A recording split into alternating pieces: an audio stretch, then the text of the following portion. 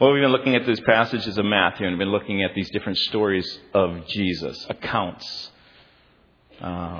It's Matthew's way of giving testimony upon testimony upon testimony about this incredible visitation of God through Jesus Christ, who wants to not just visit with you, but dwell with you. C.S. Lewis, in a book called Screwtape Letters, wrote this during right around World War II when all that was going on. And it's the picture of this demonic supervisor to his little demonic underling who is seeking to subvert this individual so that he would give up his Christianity. And it's this dialogue of basically how the demonic realm might work and operate to keep people from knowing and experiencing this incredibly good God. He writes, "There are two equal and opposite extremes in which our race can fall about demonic activity. One is to disbelieve in their existence, and the other is to believe and to feel an excessive, unhealthy interest in them. They themselves are equally pleased by both errors, and hail a materialist or a magician with the same delight." Another author, unknown but very astute, wrote this: "The devil always sends errors into the world in pairs of opposites. And he always encourages us to spend a lot of time thinking which is worse. You see why, of course. He relies on our extra dislike of one error to draw us gradually into the opposite one. And we have to keep our eyes on the goal and go straight through between both errors. We have no other concern than that with either of them. And to add to the confusion, in my opinion, I think everyone likes to think in their own pride and arrogance that their view is the right one. It gives you a sense of security. So if Satan can get even believers fighting from each polar opposite, I think he's won a master stroke and often need not have to even use the demonic force to engage in that battle. He can just go off and do other mischief. Because he can get the church fighting about extremes. Well, today's lesson, I think, raises some serious questions, which I want to, at the end of the passage of Scripture that we're looking at, just ask and have us consider. And maybe, again, this whole series has been, in a sense, I've been just challenging us to kind of think maybe a little differently, think through things from a different angle. We'll be examining Matthew 8, verses 28 through 34. It's the account of two men who are possessed, and in that sense, possessed meaning their wills are almost completely given over to the wills of these evil spirits. So the question I want you to wrestle with is this: what side of the error do you tend to fall on? Did all the demonic activity leave after Jesus showed up? Do you live looking and thinking that under every rock there is a demonic influence? Are demonic spirits only hiding in third world countries? Is it possible that even in the U.S., people are still influenced by evil and unclean spirits? And maybe to what degree? Can a believer be tormented by an evil spirit? Do unclean spirits still today influence thoughts and attitudes and actions that lead to physical illness? Could an illness, a depression, panic attacks, mental illness, addictions, and the list could go on. Could they have some root causes that could be demonic, or could they have some contributing causes that are? I'm going to ask you to think about that. Let's pray. Father, would you lead us and cause us to understand how you saw reality? And even though we don't maybe see it that way, would you help us to understand and begin to see as you see? Open our eyes, God, that we would not move from one end to the other, but we would walk directly through in a balanced biblical understanding that comes from your heart. We pray in Jesus' name. Amen. We're in this series on Matthew and these accounts of Jesus' healing. And we've been looking at these stories, and Matthew is listing story after story, healing after healing.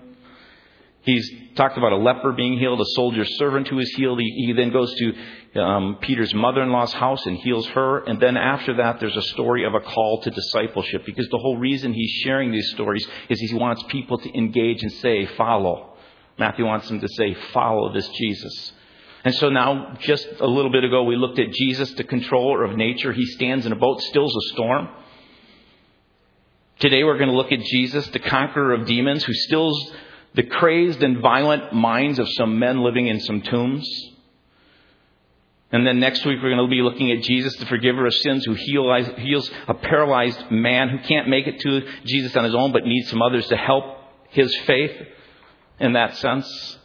And then after that, another story, a call to commitment. It's Matthew's personal testimony of how he began to follow. And then some stories again, another call. Well, I like to read this story, and as we look at the story, just go through and make some comments and then ask those questions. First, you need to note that Matthew, Mark, and Luke, the synoptic writers, that's what they call the synoptic writers, all placed this event after the boat landed and the storm had been stilled. These two stories are chronologically, they go together, and all accounts say that. But as we look at Matthew, and I've said this before, Matthew is not aiming to give a chronological account. He is merely trying to give accounts of stories to lead people to an understanding of who Jesus really is. Another item of interest is that Matthew, in his account, if you read this account, it's much shorter than the accounts you'll see in Mark and Luke. In fact, in this account, Matthew doesn't even refer to the legion, the name given to the 1,000 or so demons that are actually exorcised from one person who is possessed. He doesn't record even the desire of those people, those men who had been liberated from this oppression and possession of these evil spirits, who begged Jesus to follow him. He doesn't mention that. Matthew has one primary interest, and that is that Jesus has authority over all, over sickness, over nature, and over evil spirits. So let's begin reading in Matthew chapter 8, verse 28. Verse 28. When Jesus arrived at the other side in the region of the Gadarenes, 2 demon-possessed men coming from the tombs met him. Gadarenes is a district controlled by the town of Gadara, near the village of Gerasa, or the Gerasene area, which is about halfway down. If you look at the lake, it's on the east side where the mountainous area is. It's about halfway down. And there's been some confusion, because if you read in all the other accounts, they give different names, and even in your footnotes may have some different names. And I'll just quickly sum this up in this way. We are all familiar with how areas can be given different names, or there's a city and it's called by that city even though the district may be called different. It'd be as if someone were saying, yeah, I attend the Free Church in Wayzata. Well, no, it's really in Plymouth. You know, the west side near Lake Minnetonka area. That's kind of what's going on. 2 demon-possessed men. Mark and Luke only record 1. Matthew records 2. People say, well, are these accounts the same? Or, what's going on? Is there some error here? But really, it's not uncommon for a gospel writer to record what he wants to record in order to make his point. In the sense of what's going on doesn't mean that one is false and one isn't. For instance, you might say, I saw John Smith in town the other day. I hadn't seen him for years. Even though both John and Mary Smith were in town. Right? 2 demon-possessed men coming from the tombs. You see, they land out of the boat. And you have to remember that when Jesus was leaving that other side of the lake, the west side, he had been inundated with people who wanted healing, who wanted to be touched by this rabbi who was so in touch with God, his Spirit was working, and these people were just constantly coming around him. And so at a certain point, As we saw in Scripture, he saw the crowd. It says when he saw the crowd, he said, let's go to the other side. Get the boat prepared. They go into the boat. And so Jesus is heading over to the east side purposely. He's heading to a Gentile area for the purpose of rest and to avoid the crowds. He's not going around looking for demonic spirits. In fact, as you read the accounts of Jesus, what Jesus does is he deals with situations as they arrive as he lives life.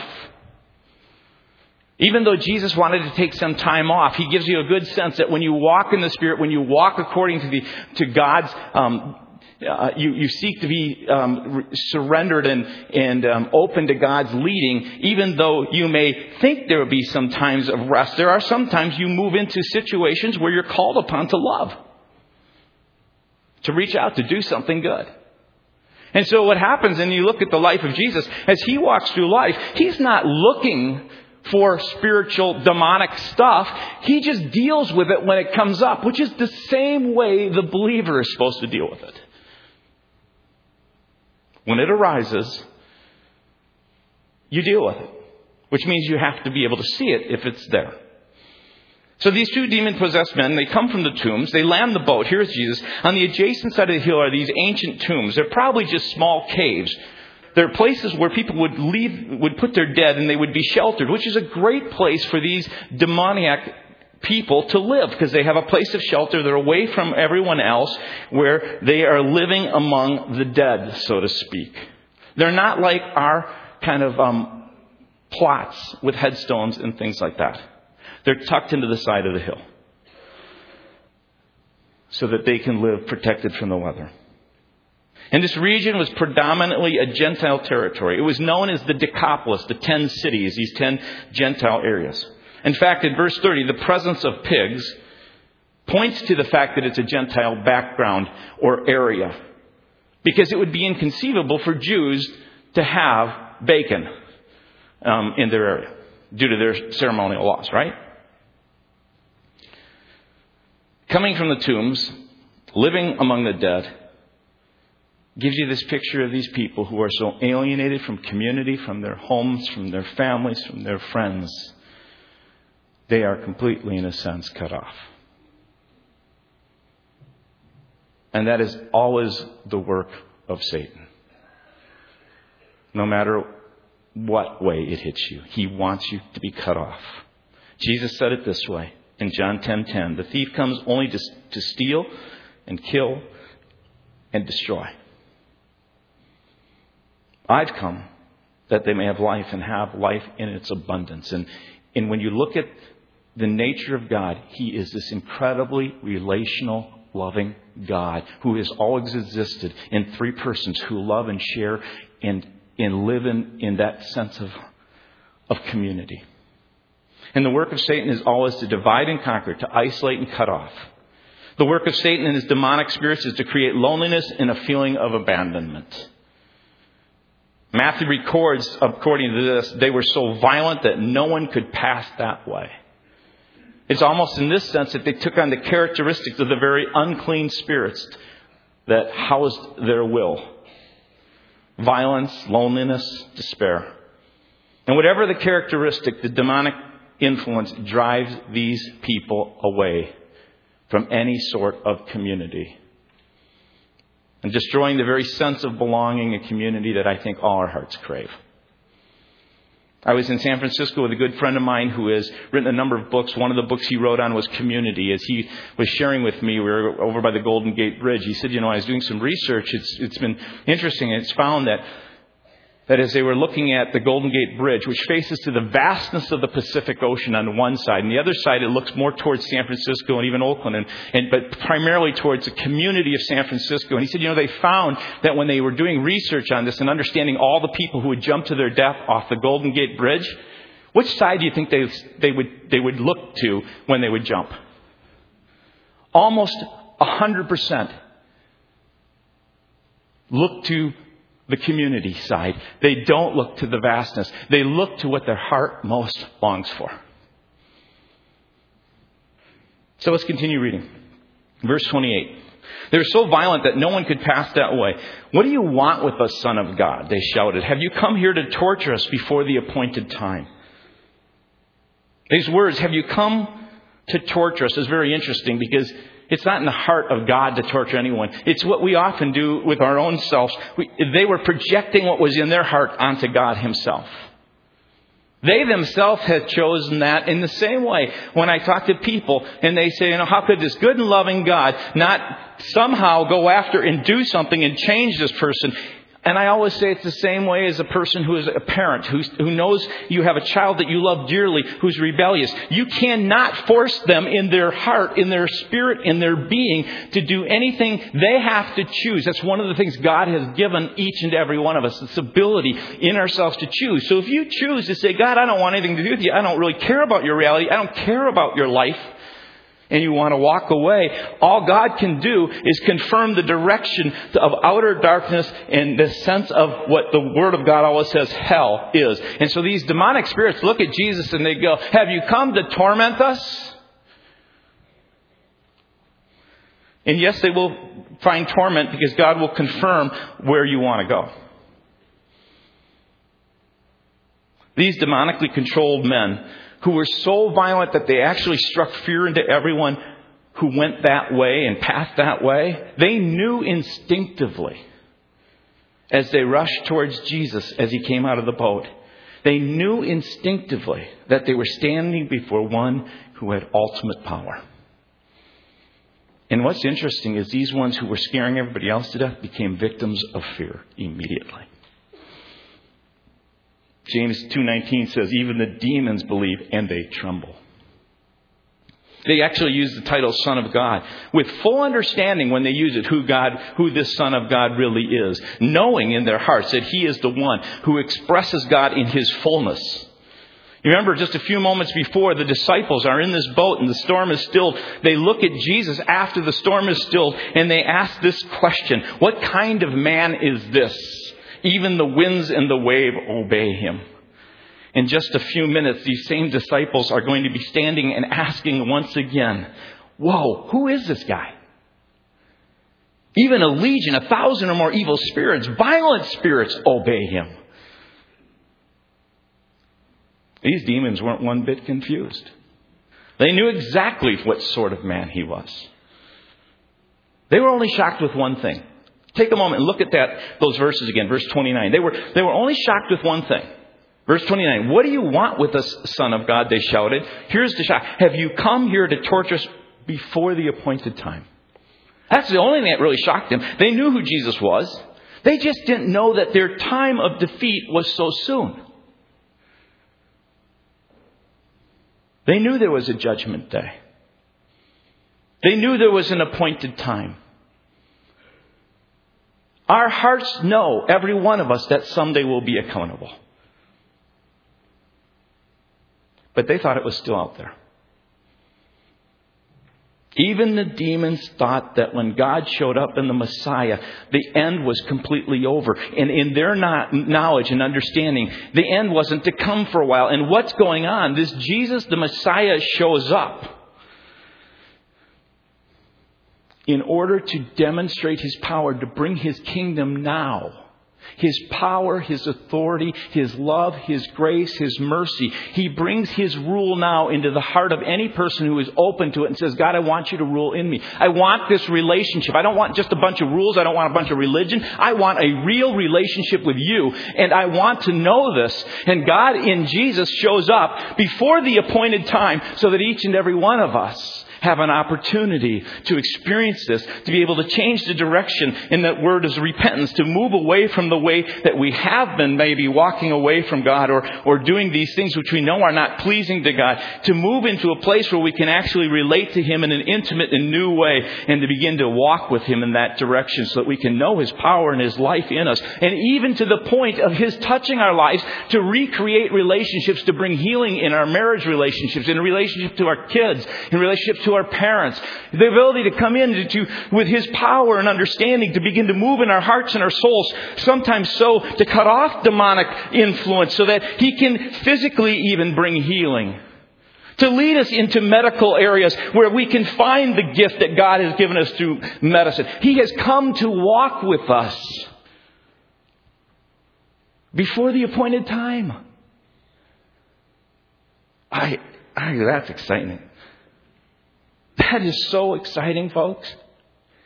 We have something the world so desperately needs. And some of us don't realize that we have that because we don't walk in it.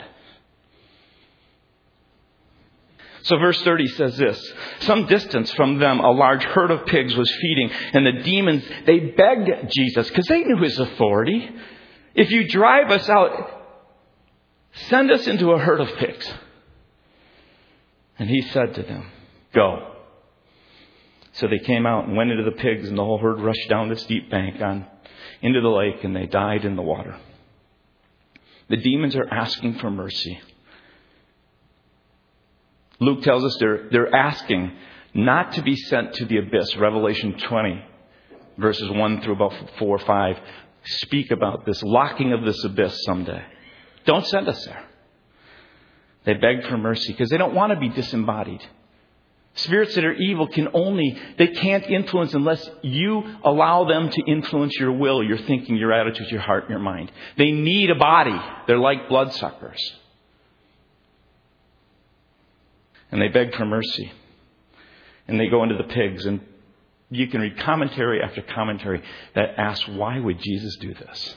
Don't you think, why? It's like I tell individuals that I've counseled recently with regard to suicide or with regard to illness or with regard to things that come into your life. The why question is usually not a really good one. It's often difficult to know the understanding and meaning of it. Because to get into this, you'd have to get into the whole wider issue of theodicy, which is this whole idea of suffering and evil and how does that play into it. But so not going there, I'll just give you my guesses. One is that Jesus comes, expresses the heart of God. What's the heart of God? The heart of God always is to show mercy. He even shows mercy to his enemy. They're not going to change their course, but he still even shows mercy. And I think here's a bigger reason, probably more so. I believe Jesus wanted to make certain for us, 2,000 years later, as well as those who are watching, standing there, present, that this evil spirit thing is real. This was not some hocus pocus. Just imagine if he would have just done hocus pocus and these guys were better and they would have gone, well, yeah, I wonder how he did that trick. There is physical evidence that there were things in them that were killing them that actually went into these pigs and drowned them. And they could not deny it. Because demons are real. And they still do, to this day, influence people. And this is not some first century understanding of reality. Evil spirits still do torment people. Unclean spirits still do cause illness. You can go through, if you want to take a concordance, and see all the things that evil spirits do. This is not some reality found only in some far-off, prehistoric, tribal community. Demonic spirits inflicted these two men, and the people in the area were convinced they experienced this. So here's the interesting truth. Rather than welcome this reality and to begin to live in this reality that Jesus presents, rather than to have this God of all power and love and mercy move into their community and begin to work in their hearts and lives in a way that he begins to bring heaven down to earth before the appointed time, they chose to continue to live in it the way it is. With it in the way it is, no matter what the consequences. They were comfortable with the things the way they were. Verse 33 through 34. Those tending the pigs ran off, went into the town, and reported all of this, including what had happened to the demon-possessed men. And then the whole town went out to meet Jesus, and when they saw him, they pleaded with him to leave their region. And they preferred pigs to persons. They preferred swine to a savior. Life as is versus life as it's meant to be. Because it costs too much. It costs us too much to live in the reality of the kingdom. To not go to extremes.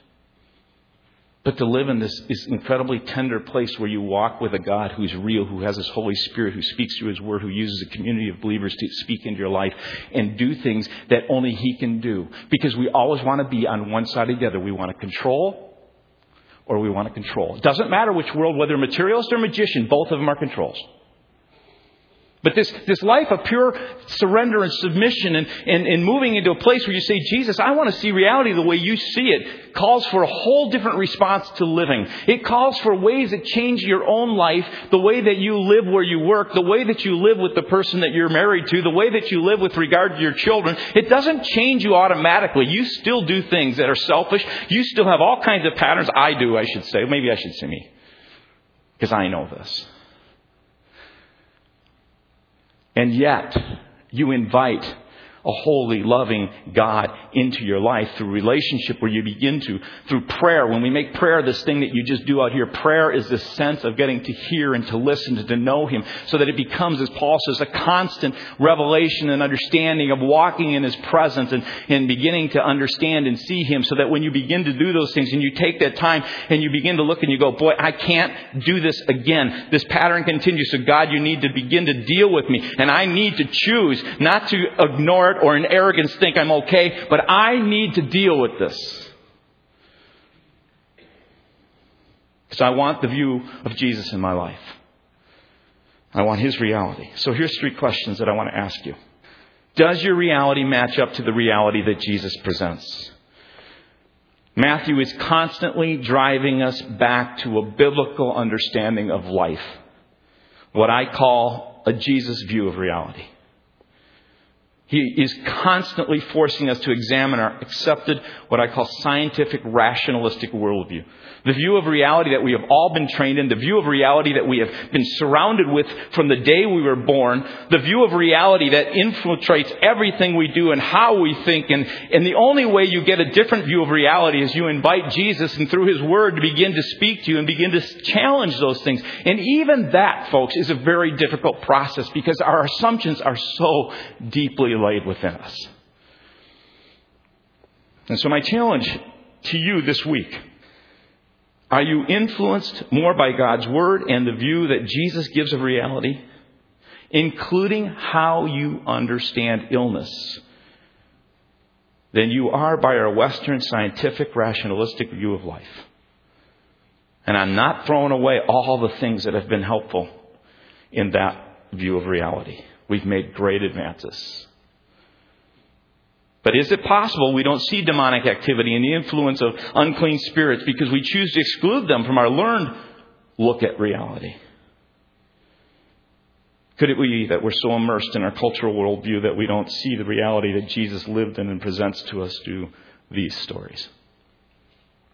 I'm going to share just a couple of stories to highlight how this works, how you're trained to see what you want to see. I've used this before, but I'm going to use it again. Acts 28. Paul's shipwrecked. He's going on his way to Rome where he's going to potentially be imprisoned. He'll be put on trial.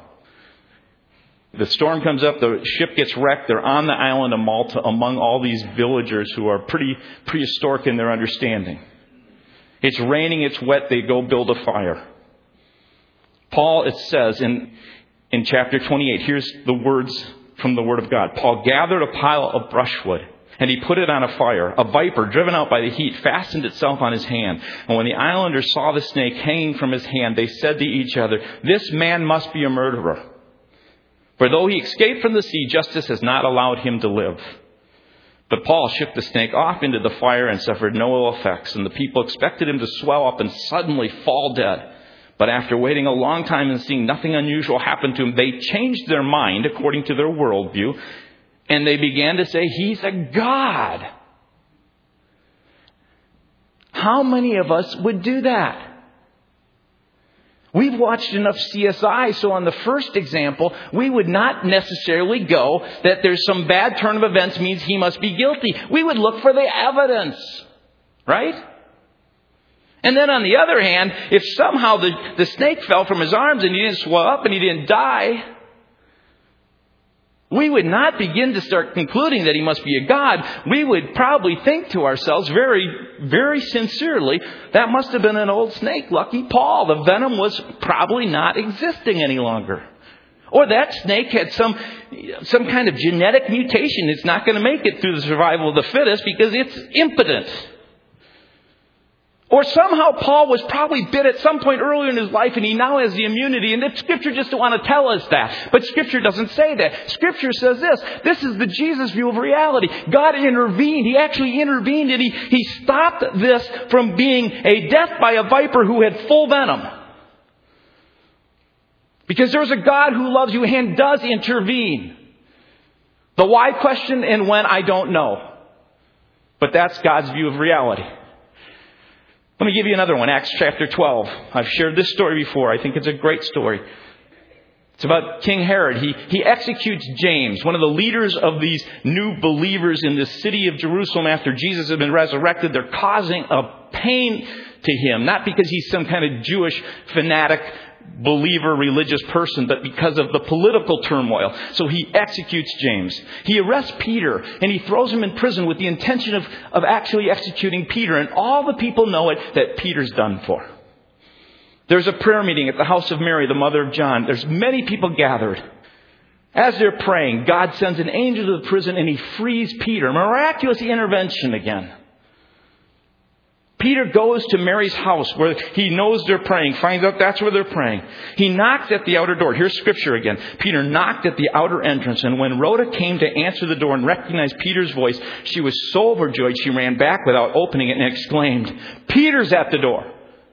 She hears Peter. She probably even sees him standing out there behind the gate, gets so excited. Peter's here. We've been praying for his release. There's no way it's going to happen. She runs back down. She tells everyone Peter's here. And listen to what they say. "You're out of your mind, Rhoda."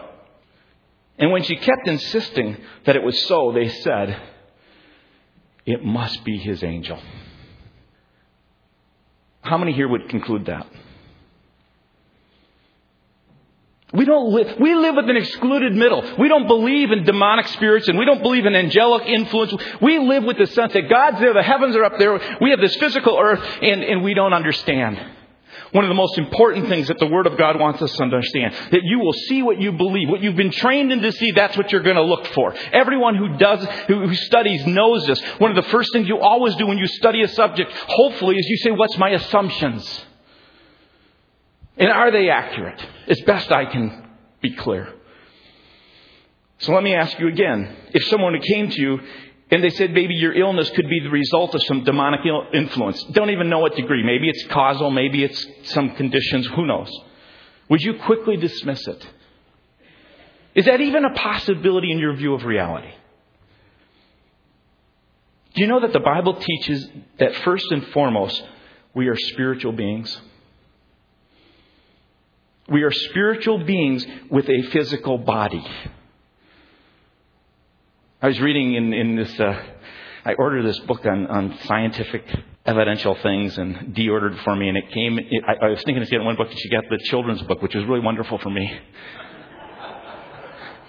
Because it has a little illustration in a box, like reading cartoons, and it says, if you pick your one atom at a time from your body, you'll find that you will have this small sense of atomic dust that never has lived. Seriously, folks, we are spiritual beings, and what comprises us, if you pick one with a tweezer atom at a time, is this small little bit of atomic dust that has no life in it. So if this is true, do you believe that we live within a spiritual realm? Is there this excluded middle in your life, or is it real? Do you believe that it is possible to open doors to our will to be influenced by purely spiritual beings, which Jesus called evil and unclean spirits? I had a professor when I was beginning to get confronted, where I was actually dealing with some demonic stuff in a prior ministry, that I began in my doctoral courses. I saw this one called Spiritual Warfare, and I thought, I'm going to take it with Dr. Tim Warner. He had just returned from the mission field where he had saw firsthand activity of demonic stuff, unclean spirits causing illnesses. And then he began, as he came back here and began to teach at Trinity Seminary, he saw that the similar things were happening to people. So he writes this book called Spiritual Warfare. And he says there can be little doubt that there is sometimes a connection between demonic activity and disease. And then he gives a story of this example of how this person had, I won't go into it. But he writes this: the inner working of the emotional, spiritual, and physical aspects of human life are admittedly intricate, and it is difficult to identify which one may be predominant in any given situation. The problem in many cases is that our spiritual nature is ignored in dealing with human suffering. Since, however, the real person is essentially a spiritual being in the image of God, there is no part of life which can be rightly treated as not related to the spiritual nature or to the spirit world. Our secularized worldview, which at best treats the spiritual realm as otherworldly and not necessarily related to the physical body, has often eliminated an essential element in the healing process. It has allowed Satan to use his limited power to achieve results out of proportion with the power that he actually has, because the kingdom of God has come. And my point is simply to cause you to think through your view of reality, the one that Jesus seems to constantly confront us with. Nothing, I believe, has changed since the days of Jesus when it comes to demonic activity affecting the human body and human life. As Dr. Warner writes, I assume the New Testament is accurate when it states that 1/3 of the healings by Jesus recorded in the Gospels involve some kind of dealing with demonic spirits. And you might be asking yourself, well, how can this be if I'm a believer? Because, folks, I just have to share with you, the second question I wanted to ask is, do you understand the influence of the demonic? I don't think we do. I don't think we're essentially guided by God's word, and some of that is due to translation stuff. The NIV translates the Greek word demon possession, which gives the idea of space or place. You think of something being housed. Rather than one's will, which is influenced from degree to degree, it always gives the idea of worst case scenario, what we saw in this story here, that someone is just deranged and living in a tomb. The word in the Greek is really demonized. The idea is more the sense of influence, not of space. Wayne Detzler, in the New Testament Words in Today's Language, says the Greeks had a word to describe the state of being demon-possessed, which was daimonitzai. Employing the word possession to translate the word daimonitzai, which literally means demonized in the Greek New Testament, is unfortunate, if not unwarranted, when indicating the relationship the spirits of evil have upon the human spirit. Another commentator states this: we've obtained our English word demon by transliterating the word in Greek daimon. We should have done the same thing with the Greek word daimonitzai. It's a verb form of the same Greek root. And it would come into the English as demonized. And we could speak then of one which in a spiritual realm has the degree to influence a person. Now, I just want to ask one other question and end with a story again from someone from our congregation. All this stuff is, one, you don't need to be afraid. The demons knew that God has all power. It's not about that. We don't go looking for it. When it comes up and God begins to reveal it, or we come into situations, what He calls us to do is to pray. And that's what I want to ask you to do. Are you willing to pray and discern? Are you willing to seek God's view on the reality presented to you at each and every time in your life? Dr. Warner again mentions in Luke 18, Jesus told His disciples a parable to show them that they should always pray and never give up. Faith doesn't seem to be the issue of the parable. It was the dogged persistence of the widow against an adversary. And based on this model, he writes, prayer becomes finding the will of God and insisting on it against the enemy. Now, I'm going to share with you a story. I'm not saying this is demonic stuff at all, so hear me there, okay? This is just a story from someone in our congregation who just the last week sent me this. She writes, I've been so excited by the current sermon series on healing. I have actually prayed for years that this topic would be addressed from the pulpit at our church. There's been so much great information and so many wonderful stories. I want to thank you. My heartstrings were tugged when you told Grace's story. I pray for the two of you and your girls regularly. And it felt the Holy Spirit encouraging me to share my story with you. And I just want to say so many have shared how you pray. And I am so grateful. For several years, she writes, probably 8 to 10, I had a pain in my back and neck. And as time went on, it became more and more severe. I always guessed it was because of my pregnancy. Unfortunately, my body suffered from a lot of trauma from 4 months in bed with quadruplets.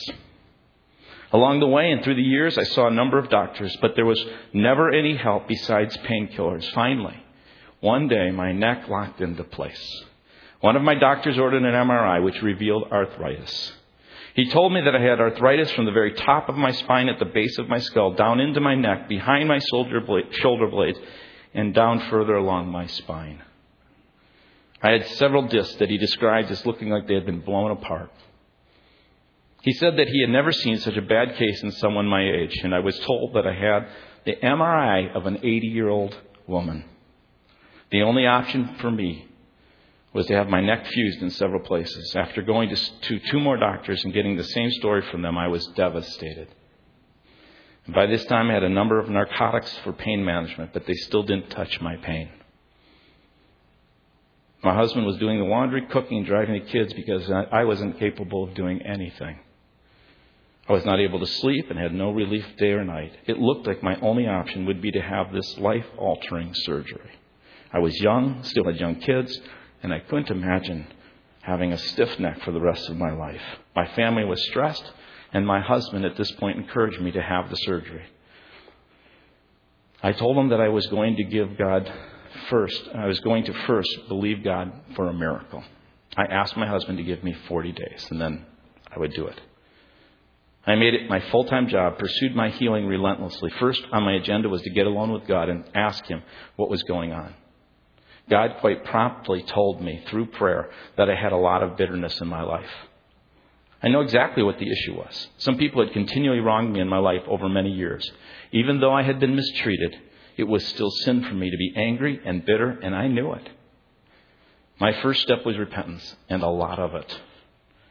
I spent the better part of 3 days straight repenting of everything the Holy Spirit brought up as I was in prayer with Him. I asked God to give me a plan. And that day, He started downloading a number of scriptures that I had already been familiar with, but He put them together in a way that I had not done earlier. Then I started to study Holy Communion. I knew there was healing in the covenant of communion. I studied and started taking it every day. My next change was to begin to make some positive confessions about my situation.